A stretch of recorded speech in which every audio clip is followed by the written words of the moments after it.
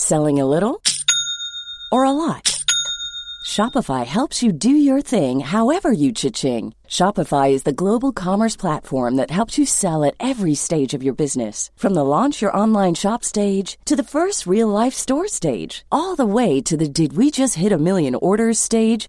Shopify is there to help you grow. Shopify helps you turn browsers into buyers with the internet's best converting checkout. 36% better on average compared to other leading commerce platforms. Because businesses that grow, grow with Shopify. Get a $1 per month trial period at shopify.com/work. Shopify.com/work.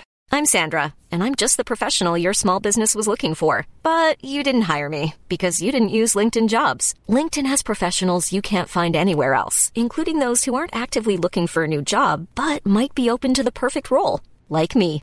In a given month, over 70% of LinkedIn users don't visit other leading job sites. So if you're not looking on LinkedIn, you'll miss out on great candidates like Sandra.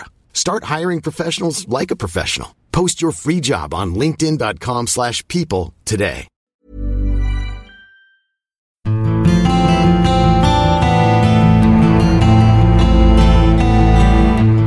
En svensk tiger, en podcast om modern historia med Ola Larsmo och Henrik Arnstad. Välkommen till En svensk tiger, podcast om modern historia med mig Henrik Arnstad och med dig Ola Larsmo. Hej Ola. Hej Henrik. Hur mår du idag? Jag kan inte klaga egentligen, även om det är höst och grått så har vi fått oss en riktigt trevlig afternoon tea som uppvärmning för det här avsnittet. Så jag är glad och nöjd. Ja, det var gott afternoon tea. Idag ska vi prata om Martin Luther King Jr. Dr. King som han också kallas ofta i Amerika. Det var 50 år sedan han mördades så nämligen. Han mördades 1968. Och du har berättat för mig att du hade en speciell personlig relation till Martin Luther King redan när du växte upp. Berätta. Ja, det var ju så enkelt som att min far hade en gång i tiden arbetat som baptistpastor och slutat med det. Men Martin Luther King var hans stora hjälte kan man nog säga. Så att jag växte upp i en miljö där man talade mycket om amerikanska medborgarrättsrörelsen och också småningom mycket tidigt om apartheid i Sydafrika. Vilket var saker som var väldigt aktuella i Svenska frikyrkan under de åren. Vilket kanske inte är så känt. Jag har ju skrivit min bok om demokrati, hatade demokrati, där jag försöker framföra Martin Luther King som politisk filosof och politisk teoretiker. Han är ju framförallt ihågkommen då som den stora retorikern och som den stora den karismatiska ledaren. Men jag menar ju då att om man närläser Martin Luther King så upptäcker man en annan sida av honom som lätt glöms bort, och det är då den politiska teoretikern och demokratiteoretikern inte minst. Och det här är en syn på Martin Luther King som du säger att du delar med mig. Ja, och som du säger, det är 50 år sedan mordet, vilket förstås gör att han hamnar i så att säga sökarljuset igen. Ja, inte minst gjorde han också det efter den väldigt fina filmen Selma som gick på bio för några år sedan, som påminde om hans gärning och gruppen kring honom, ska också tilläggas. Men jag tror att det är mer än så, det är inte bara ett jubileum, utan om man tittar på den ganska stora hög av nya böcker som har kommit om Martin Luther King, så ser man att det inte bara är nostalgi eller historieskrivning. Det handlar just om det du talar om. Att försöka se hur hans politiska idéer är relevanta idag.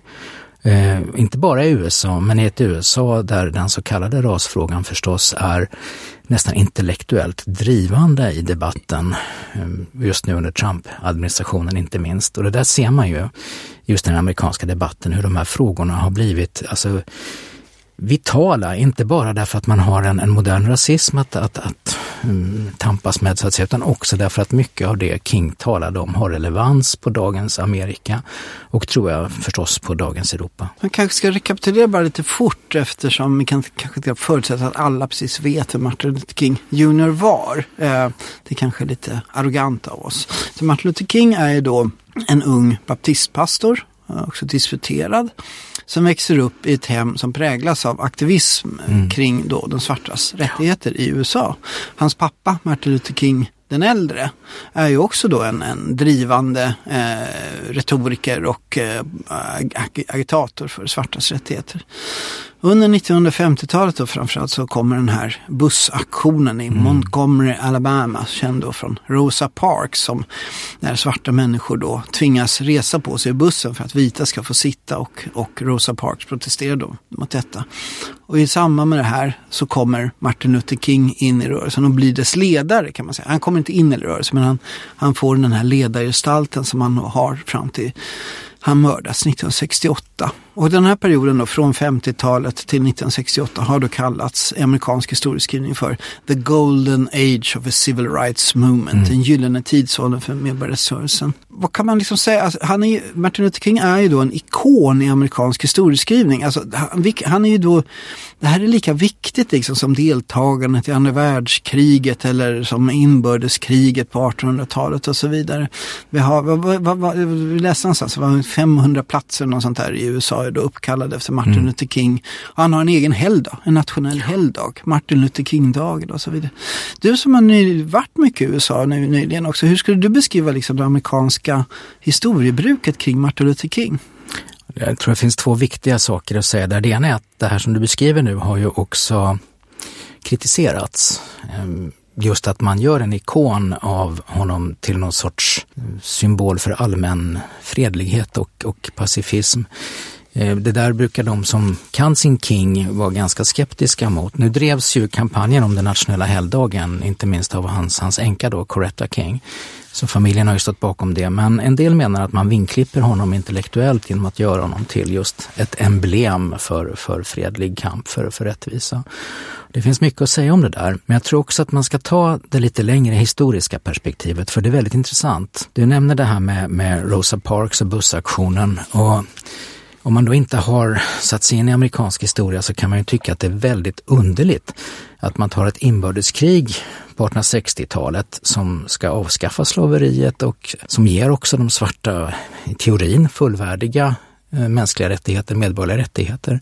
Och sen plötsligt, alltså 80-90 år senare, så får man inte dricka från samma drickvattensfontän. Man får inte sitta på vissa platser i bussen. Och det som har hänt däremellan är ju sånt som ibland försvinner lite ur historieskrivningen. Hur det under den så kallade rekonstruktionen, när man ska då föra samman nordstaterna och sydstaterna till en enhetlig republik igen, hur man kompromissar bort mycket av de medborgerliga framsteg som kom i spåren på inbördeskriget.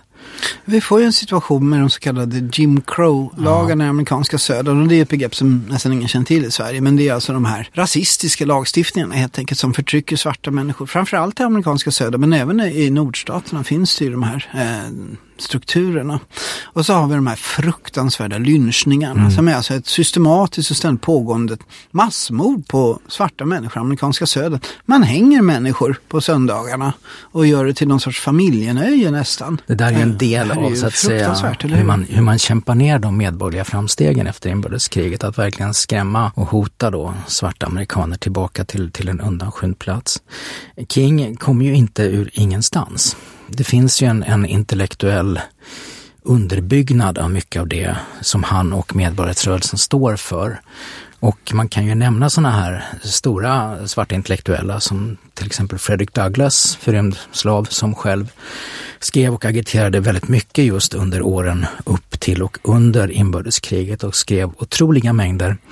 Vi har också en senare mycket känd intellektuell förkämpe för de svartas rättigheter som W.E.B. Du Bois. Det är väl de man brukar nämna ofta i de här sammanhangen. Och jag tror att en sak man ska nämna om likheten mellan Douglass och King tror jag är väldigt viktig.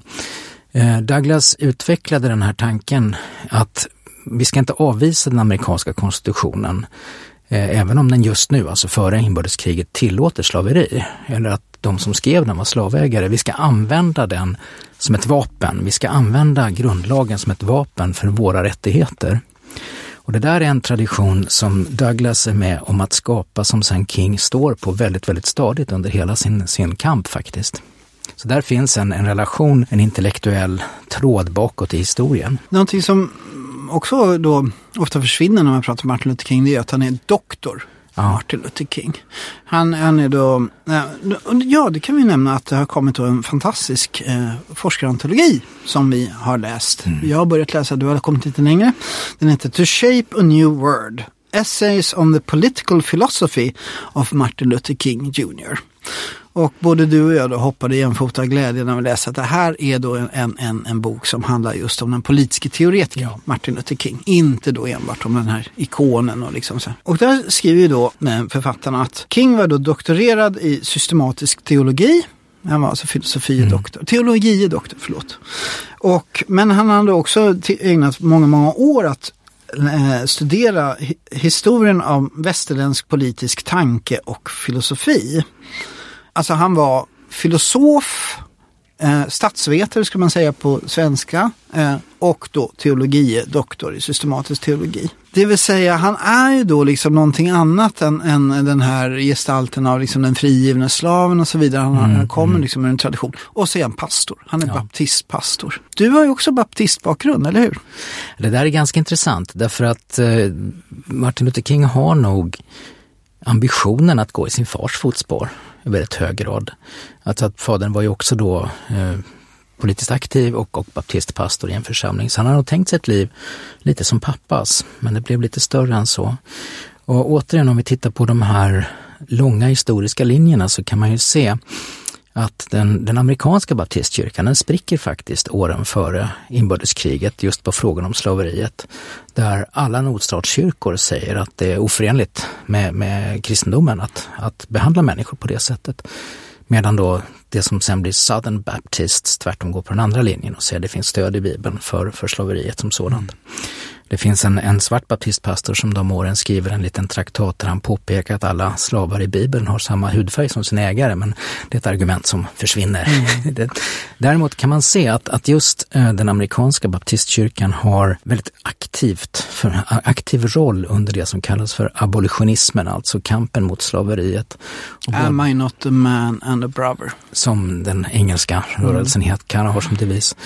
Både sådana som Garrison som en av de riktigt hårdföra slaverimotståndare, men även Frederick Douglass själv är alltså medlemmar i baptistkyrkor, så den traditionen finns som också Martin Luther King står mitt i. Då kan man kanske prata om de här traditionerna som Martin Luther King befinner sig i. Han har då dels då den här västländska politiska tänkandet, en humanistisk tradition, en forskningstradition, han är politisk teoretiker. Men han har ju också då ett väldigt, väldigt religiöst färgat språk.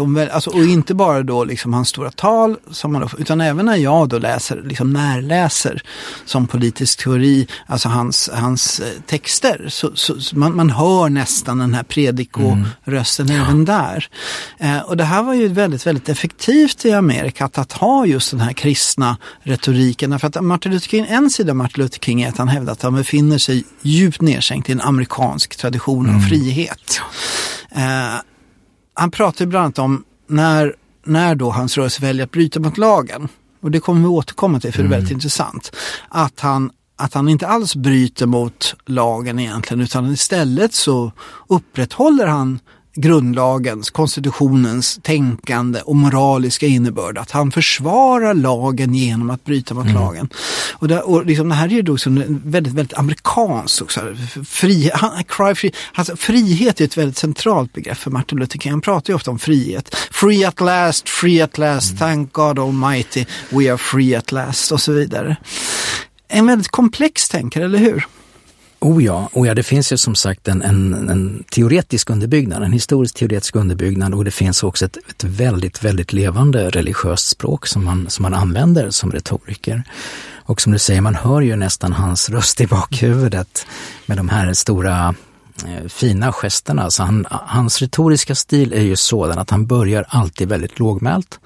Han börjar också ofta med ett citat, tidningsklipp, ett bibelord. Och sen arbetar han sig långsamt upp till ett crescendo där han då kommer in på de här frihetliga utspelen. When will we be free? Soon and very soon och så vidare. Och det där är någonting han har hämtat förstås ur sin religiösa tradition, det här sättet att tala. Men återigen, som du säger, det finns en teoretisk underbyggnad som kanske inte alltid blir synlig och som man då försöker lyfta upp i den här antologin. De säger då, alltså Tommy Shelby och Brandon M. Terry som är upphovsmän till den antologin, de säger att trots då att det är en amerikansk nationell helgdag, Martin Luther King-dagen, och trots alla dessa platser man uppkallade, så när man slår upp en bok om politisk teori eller demokratiteori, så nämns knappt Martin Luther King, utan istället så upprätthåller man sig med stora vita västländska tänkarna som till exempel Jürgen Habermas eller Derrida och Hannah Arendt kanske och så vidare. Men Martin Luther King-gestalten är liksom, och det var ju det som jag reagerade på när jag skrev min demokratibok. Jag menar, här, för Martin Luther King förstår ju verkligen demokratins ideologi. Han är ju väldigt, väldigt inkluderande. Och det återkommer i hans tal. I had a dream today om liksom en dag när black men and white men, Jews and Gentiles liksom, och kristna och muslimer och alla liksom ska hold hands together and free at last, thank God Almighty we are free at last. Han pratar ju aldrig om vi och dem. Det är ju en sån här fantastisk sak med Martin Luther King. Han säger alltid oss båda, säger han. Det vill säga att han konstaterar att det finns en skillnad. Det finns liksom olika grupper, men oss, han pratar om oss båda och så vidare. Vi må ha kommit hit i olika fartyg, men vi sitter i samma båt nu och så vidare. Vilket är en briljant formulering. Vilket är typiskt för honom, en briljant formulering. Martin Luther King som en av vår tids största demokratiteoretiker. Hur skulle du tänka kring det? Så återigen så finns det ju en tradition som man verkar i och som man bygger vidare på. Och ett namn som har varit lite frånvarande tror jag i demokratidebatten, men som var otroligt viktigt för King och även för många före honom, var en annan teolog och också politisk teoretiker som heter Reinhold Niebuhr. Ja, han är en av dina... Ja. Han är mycket intressant och han spelade en väldigt stor roll. Han var systematisk teolog, protestant, och skrev en bok som heter Moral Man and Immoral Society som blev en riktig bestseller. Den kom 32 tror jag och förutsade väldigt mycket av fascismens härjningar i Europa och så vidare. Denna Reinhold Niebuhr har alltså politiska idéer som förvisso står på en teologisk grund men som sträcker sig långt utanför de religiösa sammanhangen.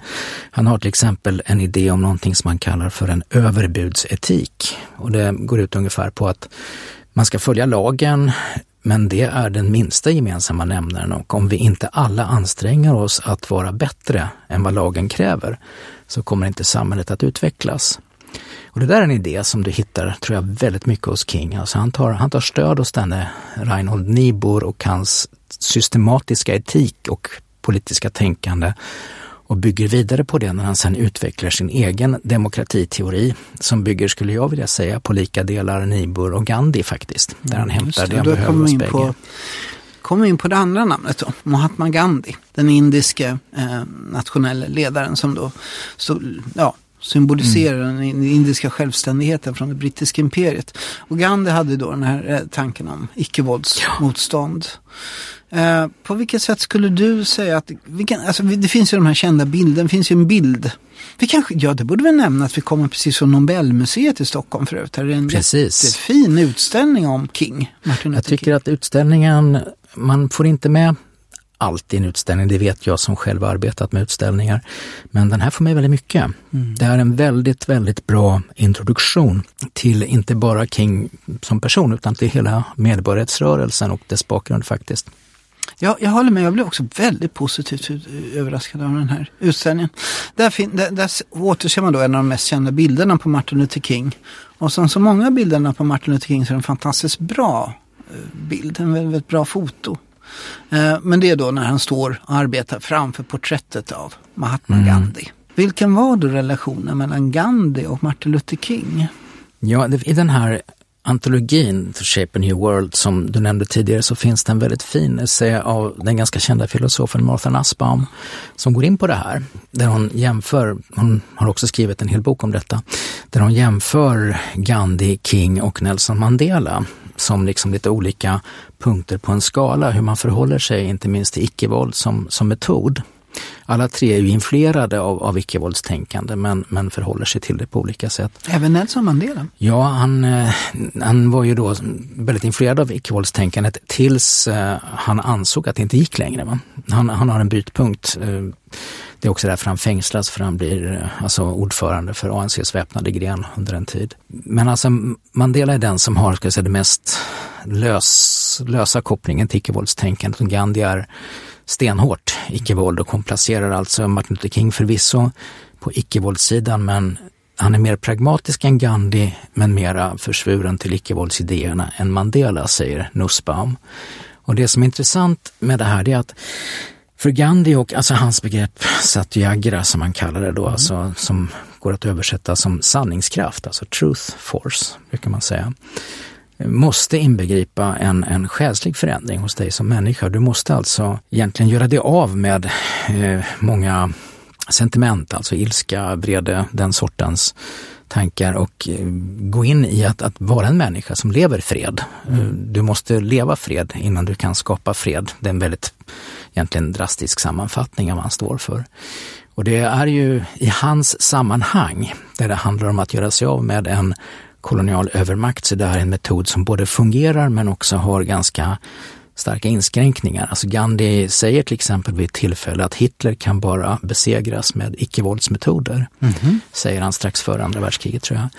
Och det menar ju Nussbaum då, att det faller faktiskt på sin orimlighet lite grann att det skulle ha fungerat.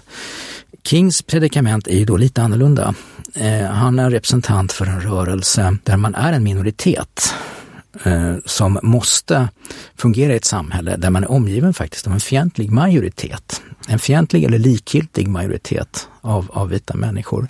Så där menar Nussbaum blir alltså icke-våldsinstrumentet betydligt mer funktionellt för honom. Så att han är försvuren till de här idéerna. Han står för en kristen etik som handlar om att älska sina fiender och så vidare. Vända andra kinden till. Men i hans kontext så är egentligen icke-våldsvapnet det enda som faktiskt kan skapa en medborgerlig plattform för afroamerikaner. Också att man kan inte ta till våld, eftersom då skulle man möta en som våldproduktion som är så övermäktig att det går inte. Så det är liksom både ett etiskt argument och ett pragmatiskt för King.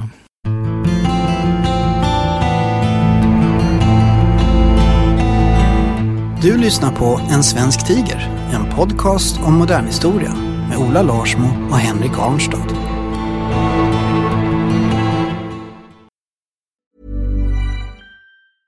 Hey, I'm Ryan Reynolds. At Mint Mobile, we like to do the opposite of what Big Wireless does. They charge you a lot, we charge you a little. So naturally, when they announced they'd be raising their prices due to inflation, we decided to deflate our prices due to not hating you.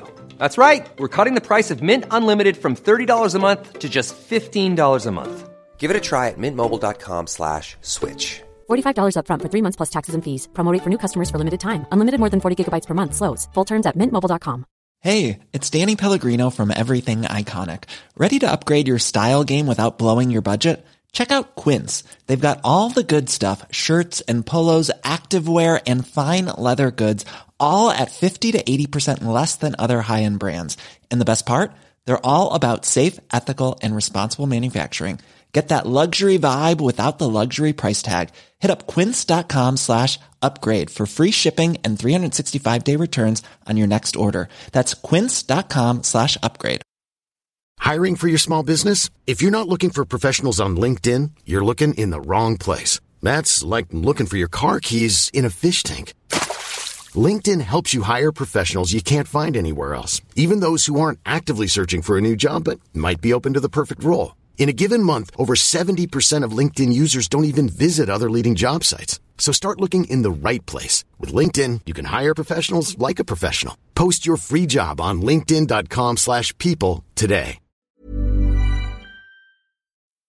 Samtidigt så är det ju så då att både Gandhi och Martin Luther King hade då parallella rörelser som var våldsamma. Gandhi det fanns terroristiska man nu kallar det för det vet jag inte. Men alltså våldsbejakande rörelse som då kämpade för indisk självständighet. Och Martin Luther King har ju då också då parallella organisationer som är våldsbejakande. Och det är ju den här klassiska relationen då mellan Martin Luther King och Malcolm X. Malcolm X var väl liksom inte riktigt fullt så våldsam som vissa argument, men det var ju ändå det här liksom och sen så kommer Black Power och Svarta pantrarna och så vidare. Martin Luther King använde ju tydligen då aldrig orden Black Power. Fick jag lära mig idag på utställningen, jag vet inte om det är sant, men det stod i utställningen i alla fall. Han citerar ju begreppet när han talar om det, va? Så han använder ju orden så. Men... Så då kommer man ju då till den här moraliskt besvärliga situationen att är det så att alla de här citat, fina, slutcitat, icke-våldsorganisationerna för att de ska kunna fungera och producera makt så måste de ha sin elake kusin bredvid sig så de kan då peka på kan de säga då till den vita övermakten att liksom, om ni inte förhandlar med oss så har ni alternativet här. Då kommer ni att se våld och ni kommer att se liksom bomber och skjutningar och allting sånt där. Och så lockas så övermakten, till exempel då den amerikanska vita överlägsenheten, white supremacy, till att förhandla med Martin Luther King hellre då än att förhandla med våldet. Eller det brittiska imperiet hanterar hellre Gandhi än de här våldsproducerande. Det vill säga att de här fina orden om icke-våld fungerar bara om det finns ett våldsalternativ som kommer att komma istället. Är det så cyniskt världen är inrättad? Martin Luther King skulle inte hålla med dig om Nej, detta. Vad skulle han säga då? Han har ju den här situationen, han måste hantera den här rivaliteten inte minst från Malcolm X som är ju en fantastisk retoriker han också. Och som ger sig på King ordentligt och menar att det hans icke-våldsmetoder det handlar bara om att lägga sig platt och vara snäll. Och det där retar King, det ser man i hans svar att han menar att så är det faktiskt inte alls. Utan jag tror att Kings idé ser ut så här att vi kan inte satsa på separatism. Det är en sån här idé som också har funnits ända från inbördeskriget att egentligen så både svarta och vita människor har en så komplicerad relation och historiskt är de svarta utsatts för så mycket så att det kommer mycket, mycket svårt att leva sida vid sida och därför föreslår ju en del både svarta aktivister men även president Lincoln vid en tidpunkt att de svarta ska ges ekonomiska möjligheter att skapa sitt eget land i Afrika och Liberia bygger ju som vi vet på den idén. Det där menar King, den idén måste avvisas. Han menar att vad Black Power står för, inte Black Power, men Black Panthers står Nation of Islam. Ja, de står för separatism. Att de svarta ska utsöndra sig ur det amerikanska samhället. Och det menar jag är omöjligt. Det är helt enkelt en stängd väg. Alltså den verkligheten går inte att skapa. Och där tycker jag vi anknyter till dagens demokratidebatt och dagens integrationsdebatt. Då kommer det ordet upp också. Det skulle vi faktiskt kunna nämna någonting om. Nämligen att det är en bärande tanke liksom i den ultranationalistiska retoriken som vi idag hör inte bara från vissa antidemokratiska partier utan även från liksom den normala högern så att säga. Att nej, det här går liksom inte att leva ihop utan vi måste separera oss. Det går liksom inte. Huntington tänkare var ju också inne på det här, liksom att det fanns gränser för civilisationerna och vissa människor kan inte leva ihop. Och där säger då Martin Luther King väldigt, väldigt tydligt att jo, det går bra att leva ihop. Det är nödvändigt. Det är nödvändigt. Det är nödvändigt till och med. Ja. Integration, kan vi nämna det ordet? Du pratade om det, det är nämligen väldigt intressant. Ja, alltså i de här essäerna i den här nya boken så diskuterar man en del sådana här termer som användes eller diskuterades mycket kring medborgarrättsrörelsen på 60-talet och som också förekommer i dagens debatt, kanske med lite andra innebörder. Men man talar ju om assimilation och integration. Och i en svensk kontext så är det ju så ibland att folk använder dem där som synonymer, som att de är utbytbara. Assimilering, integrering. Bägge två handlar om att den utsatta minoriteten ska anpassa sig i den svenska debatten. Men så var det inte under Martin Luther King. Nej, och det här kommer vi in på en del idéer som jag tycker är väldigt viktiga och väldigt bra. Det finns ett begrepp som är centralt för King. Och det här begreppet dignity, alltså värdighet, det förlorar någonting när man översätter det till svenska. Men att kunna vara den man är, alltså att kunna vara nöjd och stolt över den man är och inte hela tiden behöva böja om sig.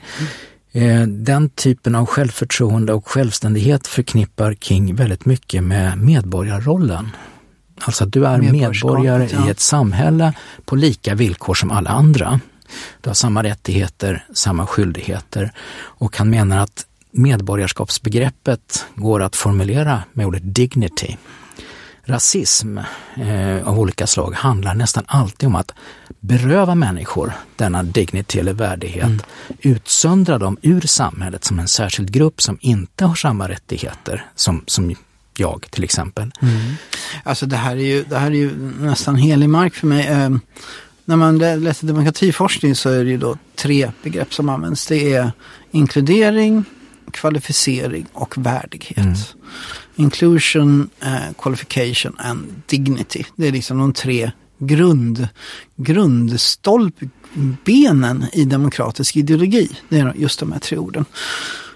Så då kommer vi liksom till den punkten där Martin Luther King, han förstår ju demokrati som en ideologi och inte liksom bara att man går och röstar vart 4:e år. Majoriteten bestämmer. Utan han säger ju tvärtom liksom, nej, om majoriteten bara får diktera.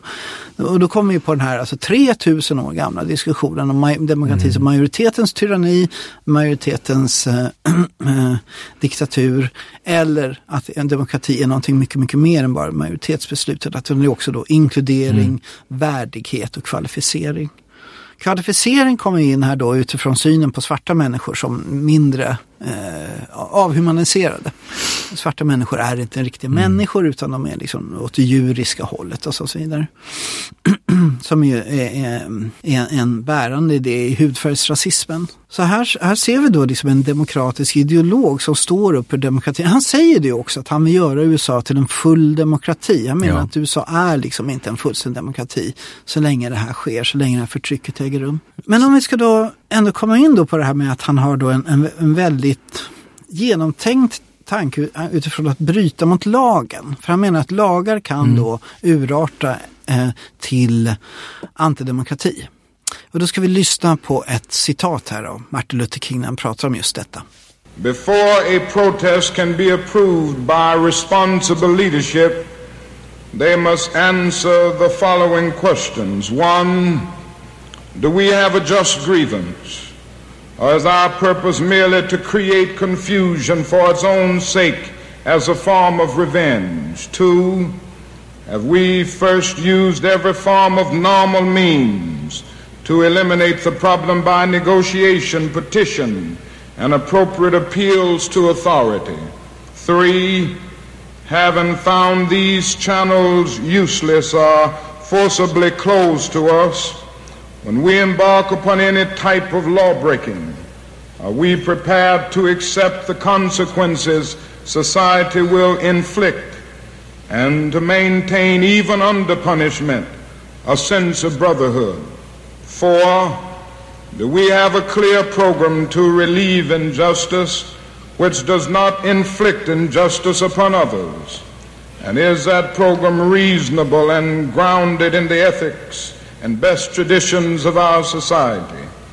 In establishing these prerequisite conditions before employing direct action, the civil rights movement meets its responsibility to society and fulfills its obligations to democratic principle. Det här är då från Martin Luther Kings tal till den judiska gruppen i USA, Jewish Committee, precis. 1965. Han säger här alltså att man har rätt att bryta mot lagen under vissa specifika förutsättningar. Skulle det här fungera idag? Skulle inte Martin Luther King liksom dömas ut som antidemokratisk huligan? Återigen alltså, så jag tror vi ska återvända till det där begreppet integration i det här sammanhanget, som han kopplar då till begreppet dignity eller värdighet. Att integration betyder för honom inte att anpassa sig till majoriteten, det betyder att ingå i samhället på lika villkor. Och vi ska också komma ihåg vilka lagar det han talar om här, därför att den speciella kontexten kring bussaktionen i Montgomery är ju den att högsta domstolen har sagt att segregation faktiskt inte är förenligt med konstitutionen. Men ändå så fortsätter sydstaterna att ha sina lagar kvar som ska dela ut svarta och vita enligt den här separate but equal som man säger principen. Så vad du har här är en situation där ordningsföreskrifter och lagar står emot grundlagen. Va? Så att vilken ska du följa? Vilken ska du lyda? Och där står ju faktiskt Martin Luther King precis på samma sida som Frederick Douglass nästan 100 år tidigare. Som då säger att konstitutionen, grundlagen, ger oss svarta samma rätt som alla andra om den följs. Då ska jag vara lite djävulens advokat här bara för att göra diskussionen med levande. Alltså, vi pratar om de här så kallade Jim Crow-lagarna nu. Alltså rasistiska lagar som då riktar sig specifikt mot svarta minoriteter, framförallt i amerikanska södern. Då skulle man säga så här, ja men detta är ju lagar som då enligt den lokala demokratin är inte bara centralmakt utan demokratin är även lokal och regional. Och här har vi då i god demokratisk ordning genom votering och genom alla vederbörliga instanser stiftas dessa lagar som då gäller svarta människor i sydstaterna. De ska stå upp på bussen om det inte gives till. Och det kan du tycka vad du vill om, kan man då säga. Detta är stiftat genom demokratiska processer. Det är inte någon diktatur eller någon Sovjetunionen eller Nazi-Tyskland som har genomdrivit dessa lagar, utan det är en västerländsk liberal demokrati som i god vederbörlig ordning har diskuterat och genomfört dessa lagar. Med vilken rätt försvarar man då lagbrott från den amerikanska medborgarrörelsen?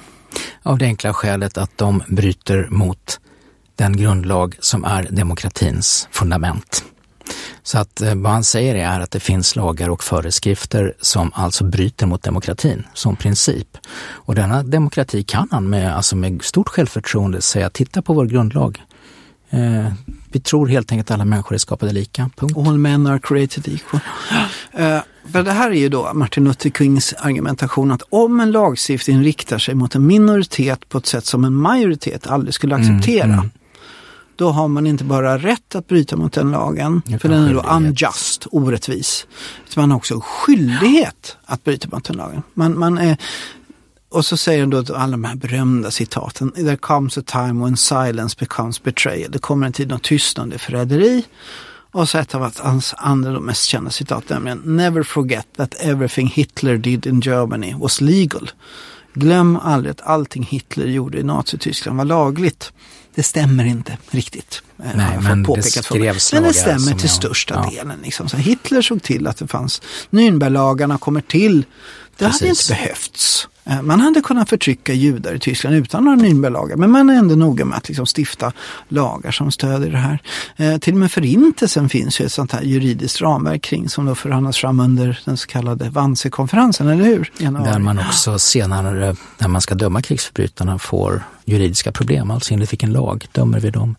Och det är det fortfarande den högre lagen om människors lika värde som det handlar om. Så då kommer då den här besvärliga frågan. Liksom. Martin Luther King stipulerar då väldigt specifika omständigheter när du får byta mot lagen. Det är det vi precis hörde i citatet här alldeles nyss. Samtidigt så är det då, liksom, ska man då bryta mot lagen hux flux om man då anser sig vara orättvis behandlad, så vi vill ju inte heller ha det, eller hur? Nej, och medborgarrättsrörelsen står ju på en väldigt tydlig teoretisk grund. Också en teoretisk grund som också har tränats in genom praktiska övningar. Så det här är icke-våldsteori, och den fanns på plats innan Martin Luther King blev medborgarrättsrörelsens ledare. Alltså också Rosa Parks hade genomgått sån här icke-våldsträning. Det här är man besläktad med Gandhis metodik. Det här har man hämtat från Gandhi, att du kan egentligen aldrig besegra övermakten med våld om de är så mycket starkare än du. Nej.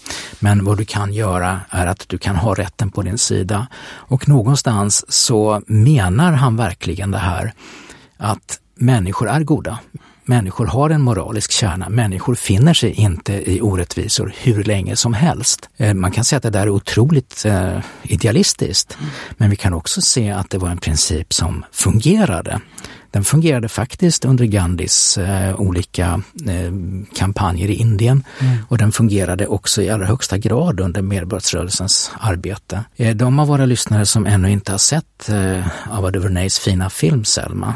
Jag har inte sett. Nej, den är mycket, mycket bra. Och där man just förklarar där hur hundratusentals amerikaner helt enkelt inte stod ut med att se svarta bli misshandlade av polisen när de själva betedde sig oklanderligt. Alltså. Inga pistoler, inte ens något motvärn alltså. Och det var utan tvekan så att övermakten, om man så vill den juridiska makten i sydstaterna, led ett moraliskt nederlag. Och det är här som man brukar bli oense när man diskuterar icke-våld. För en del tycker det där är ju bara teater, va? Det där är bara liksom moraliska åthävor.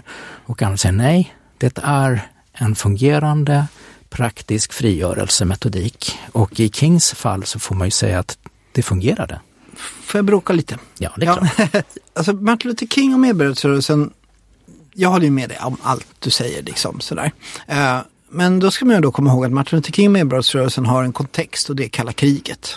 Sovjetunionen, Warszawapakten står, alltså kommunistiska diktaturer står mot den västerländska liberala demokratin och the leader of the free world, för den fria världens ledare, nämligen USA. Som då marknadsförs, liksom, friheten. Och då har man ju då det propagandistiska problemet i USA att man är det frihetslandet där svarta människor systematiskt massmördas i lynchningar. Och där man har då liksom uppenbart rasistiska förtryckande lagar, Jim Crow-lagen i amerikanska södern. Och det är det här som Martin Luther King kan utnyttja. Liksom.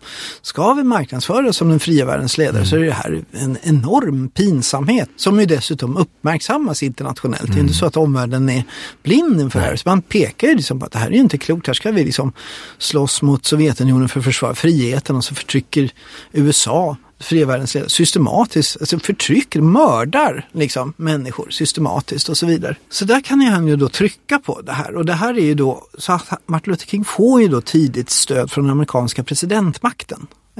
Och det är ju en enorm styrkeresurs. Och det här tar ju så här fantastiska uttryck som till exempel i Little Rock, den kända skolkonflikten där svarta studenter ska få gå i vita skolor, där då delstaten mobiliserar nationalgardet, alltså hemvärnet, för att hålla dem borta från skolan, de svarta. Och den federala staten mobiliserar federal trupp, och inte vilken federal trupp som helst, utan 101 Airborne, det vill säga det legendariska fallskärmsjägar-elitförbandet som då är så känt från andra världskriget. Som liksom då, alltså det blir en militär konflikt i Little Rock, Arkansas är det, va? Ja. Det vill säga, när sedan Martin Luther King mördas 1968, 50 år sedan, och så småningom så kommer då Ronald Reagan-regimen under 1980-talet, och det är Ronald Reagan som president som instiftar Martin Luther King-dagen. Men då kommer en annan retorik för att hantera raskonflikten, och det är ju då colorblind. Man ska vara colorblind, man ska inte se hudfärger och sånt där. Och det har då av teoretiker framhållits att här börjar liksom nedmonteras den här medvetenheten om rasförtrycket och rasism, och för den är antirasism. Det vill säga att i den här triumfen av Martin Luther King då blir nationellt helgon, kan man nästan kalla honom för, så ser man också hur den här amerikanska antirasismen som då var så viktig under John F. Kennedy-regimen och så vidare. Och idag har vi då en situation, Black Lives Matter, och vi har en amerikansk president som verkar ha ett ganska hyggligt förhållande till Ku Klux Klan och så vidare. Så, I had a dream today. I had a dream that one day my 4 little children will be judged not by the skin of the color, utan from a character, of a person, alltså deras personlighetskaraktär. Är Martin Luther Kings dröm från 1960-talet om det goda amerikanska samhället, är den längre bort nu än vad den var 1968? Nej, det tror jag verkligen inte.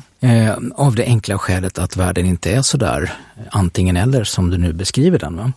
Utan som du själv säger, du har Black Lives Matter-rörelsen i USA, du har en väldigt stor och ska säga växande medvetenhet om den egna historien på den här punkten i ett land som USA, där som sagt det är ingen slump att det just nu produceras en mycket, mycket stor mängd böcker och filmer och så vidare som inte bara handlar om Martin Luther King personligen utan också om afroamerikanernas historia. Det har ju faktiskt varit ett man får nästan kalla det ett genombrott i Hollywood med filmer som skildrar den här delen av historien. Så här finns en otroligt stark intellektuell vitalitet i USA just nu, och du kan räkna upp exempel på detta från det nya museet i Washington med afroamerikanernas historia som är alltså pedagogiskt fulländat. Alltså det är en dröm, alltså man kan vandra där i dagar. Till en sån sak som musikalen Hamilton som skördar fulla hus, som alltså verkligen vänder upp och ner. Ja, det var ju en jätteupplevelse för dig. Musikalen Hamilton, och den har ju hyllats någonting enormt. Ja, den sätter, vad handlar den om det? Det handlar om USAs tillblivelse, alltså just de här formativa åren under upproret mot engelsmännen. Men själva poängen, som man har gjort en poäng av, är att nästan alla de ledande rollerna, alltså grundlagsfäderna, spelas av skådespelare och sångare som företräder varsin minoritet. Alltså det är afroamerikaner, det är hispanics och så vidare, som faktiskt på det här sättet erövrar USAs frihetliga historia. Manusförfattaren då, Lin-Manuel Miranda, som är någon sorts halvgud på Broadway numera, han har fått frågan, varför spelas George Washington av en svart man?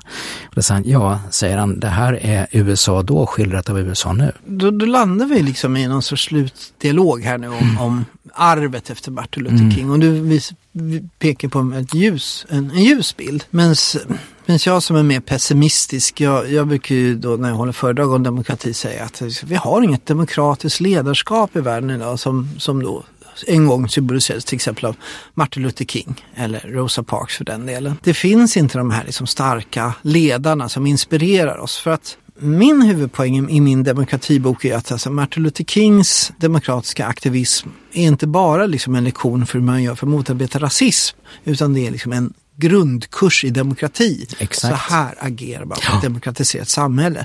Det handlar inte om att gå röst vart 4:e år, lika mycket som det faktiskt handlar om att agera inkluderande utifrån tanken om kvalifikation, värdighet och alla människors lika värde i det dagliga samhällslivet.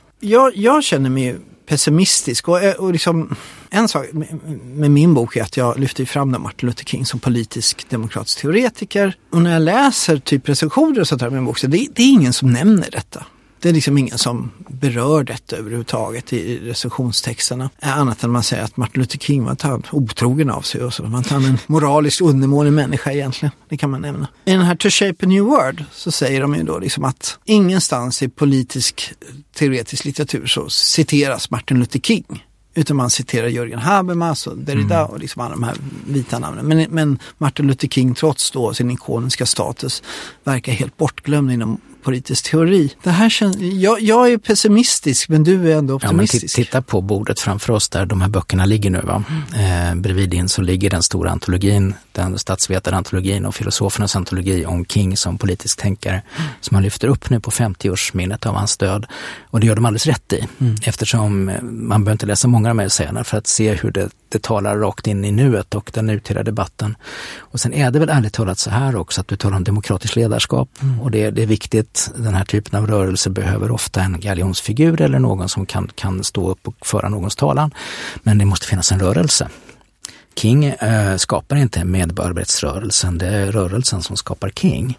Och det fanns ett underlag, både ett praktiskt och ett teoretiskt underlag, och jag menar de här böckerna och det som faktiskt den vitalitet man ser hos en rörelse som Black Lives Matter i USA är ju en sådan grund. Och det är nästan alltid så här, det tror jag du håller med mig om. I demokratins historia så är det nästan alltid 3 steg framåt, 2 steg bakåt som det handlar om. Och jag verkar ha tagit 2 steg bakåt nu, va? Men det där andra steget finns ju kvar och går att bygga på. Och jag tänker just på slutscenen i filmen Selma, som är en sån fin film, där man återskapat ett tal som Martin Luther King höll efter att man hade genomfört den här marschen från Selma till Montgomery utanför Kapitolium, där alltså den rasistiska demokratiska guvernören Wallace sitter och lyssnar på vad de säger utanför. Så står King och håller ett tal, mycket fint tal. Det där han står och säger "When will we be free? Soon and very soon." Och sen slutar han med någonting som låter som en bön, eller att han läser texten till en gospel. Han säger "My eyes have seen the glory of the coming of the Lord", börjar han. Och det låter som att han brister ut i religiöst tal. Det kan man säga att han gör. Men vad alla vet, inklusive Wallace inne i Kapitolium, är att det där är texten för nordstatsarméns krigssång. Som man sjöng när man skulle till strid. Så vad han säger i princip genom att använda sitt religiösa språk är att vi är här 100 år senare för att avsluta jobbet. I den här utställningen som vi såg nu på Nobelmuseet så står det också vi har ju tänkt att vi ska avsluta med de här orden också. Att den 4 april 1968 så mördades då Martin Luther King Jr. i Memphis, Tennessee. Och alldeles innan sin död så sa King att one of a great agonies is life is that we are constantly trying to finish which is unfinishable. En av de största sorgerna i livet att vi hela tiden försöker avsluta det som är omöjligt att avsluta. Och där befinner sig ju onekligen kampen för demokrati, värdighet och alla människors lika värde. Eller hur, Ola? Och hur hemskt vore det inte om demokratin vore någonting avslutat? Med det så tackar vi för idag och stort tack till Beppo, företaget Beppo som huserar oss med fin studio här, och nu går vi in i novembermörkret, men fäll inga tårar, vi vet nya vårar skall följa.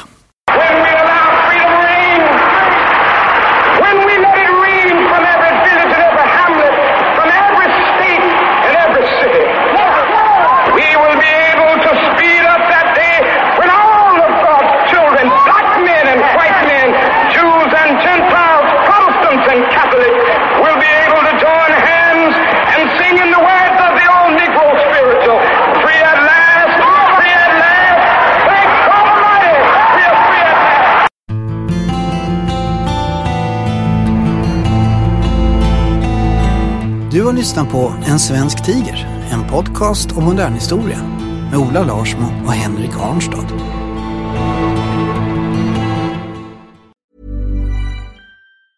Even when we're on a budget, we still deserve nice things. Quince is a place to scoop up stunning high-end goods for 50 to 80% less than similar brands. They have buttery soft cashmere sweaters starting at $50, luxurious Italian leather bags, and so much more. Plus, Quince only works with factories that use safe, ethical, and responsible manufacturing. Get the high-end goods you'll love without the high price tag with Quince. Go to quince.com/style for free shipping and 365-day returns. Even when we're on a budget, we still deserve nice things. Quince is a place to scoop up stunning high-end goods for 50 to 80% less than similar brands. They have buttery soft cashmere sweaters starting at $50, luxurious Italian leather bags, and so much more. Plus, Quince only works with factories that use safe, ethical, and responsible manufacturing. Get the high-end goods you'll love without the high price tag with Quince. Go to quince.com/style for free shipping and 365-day returns.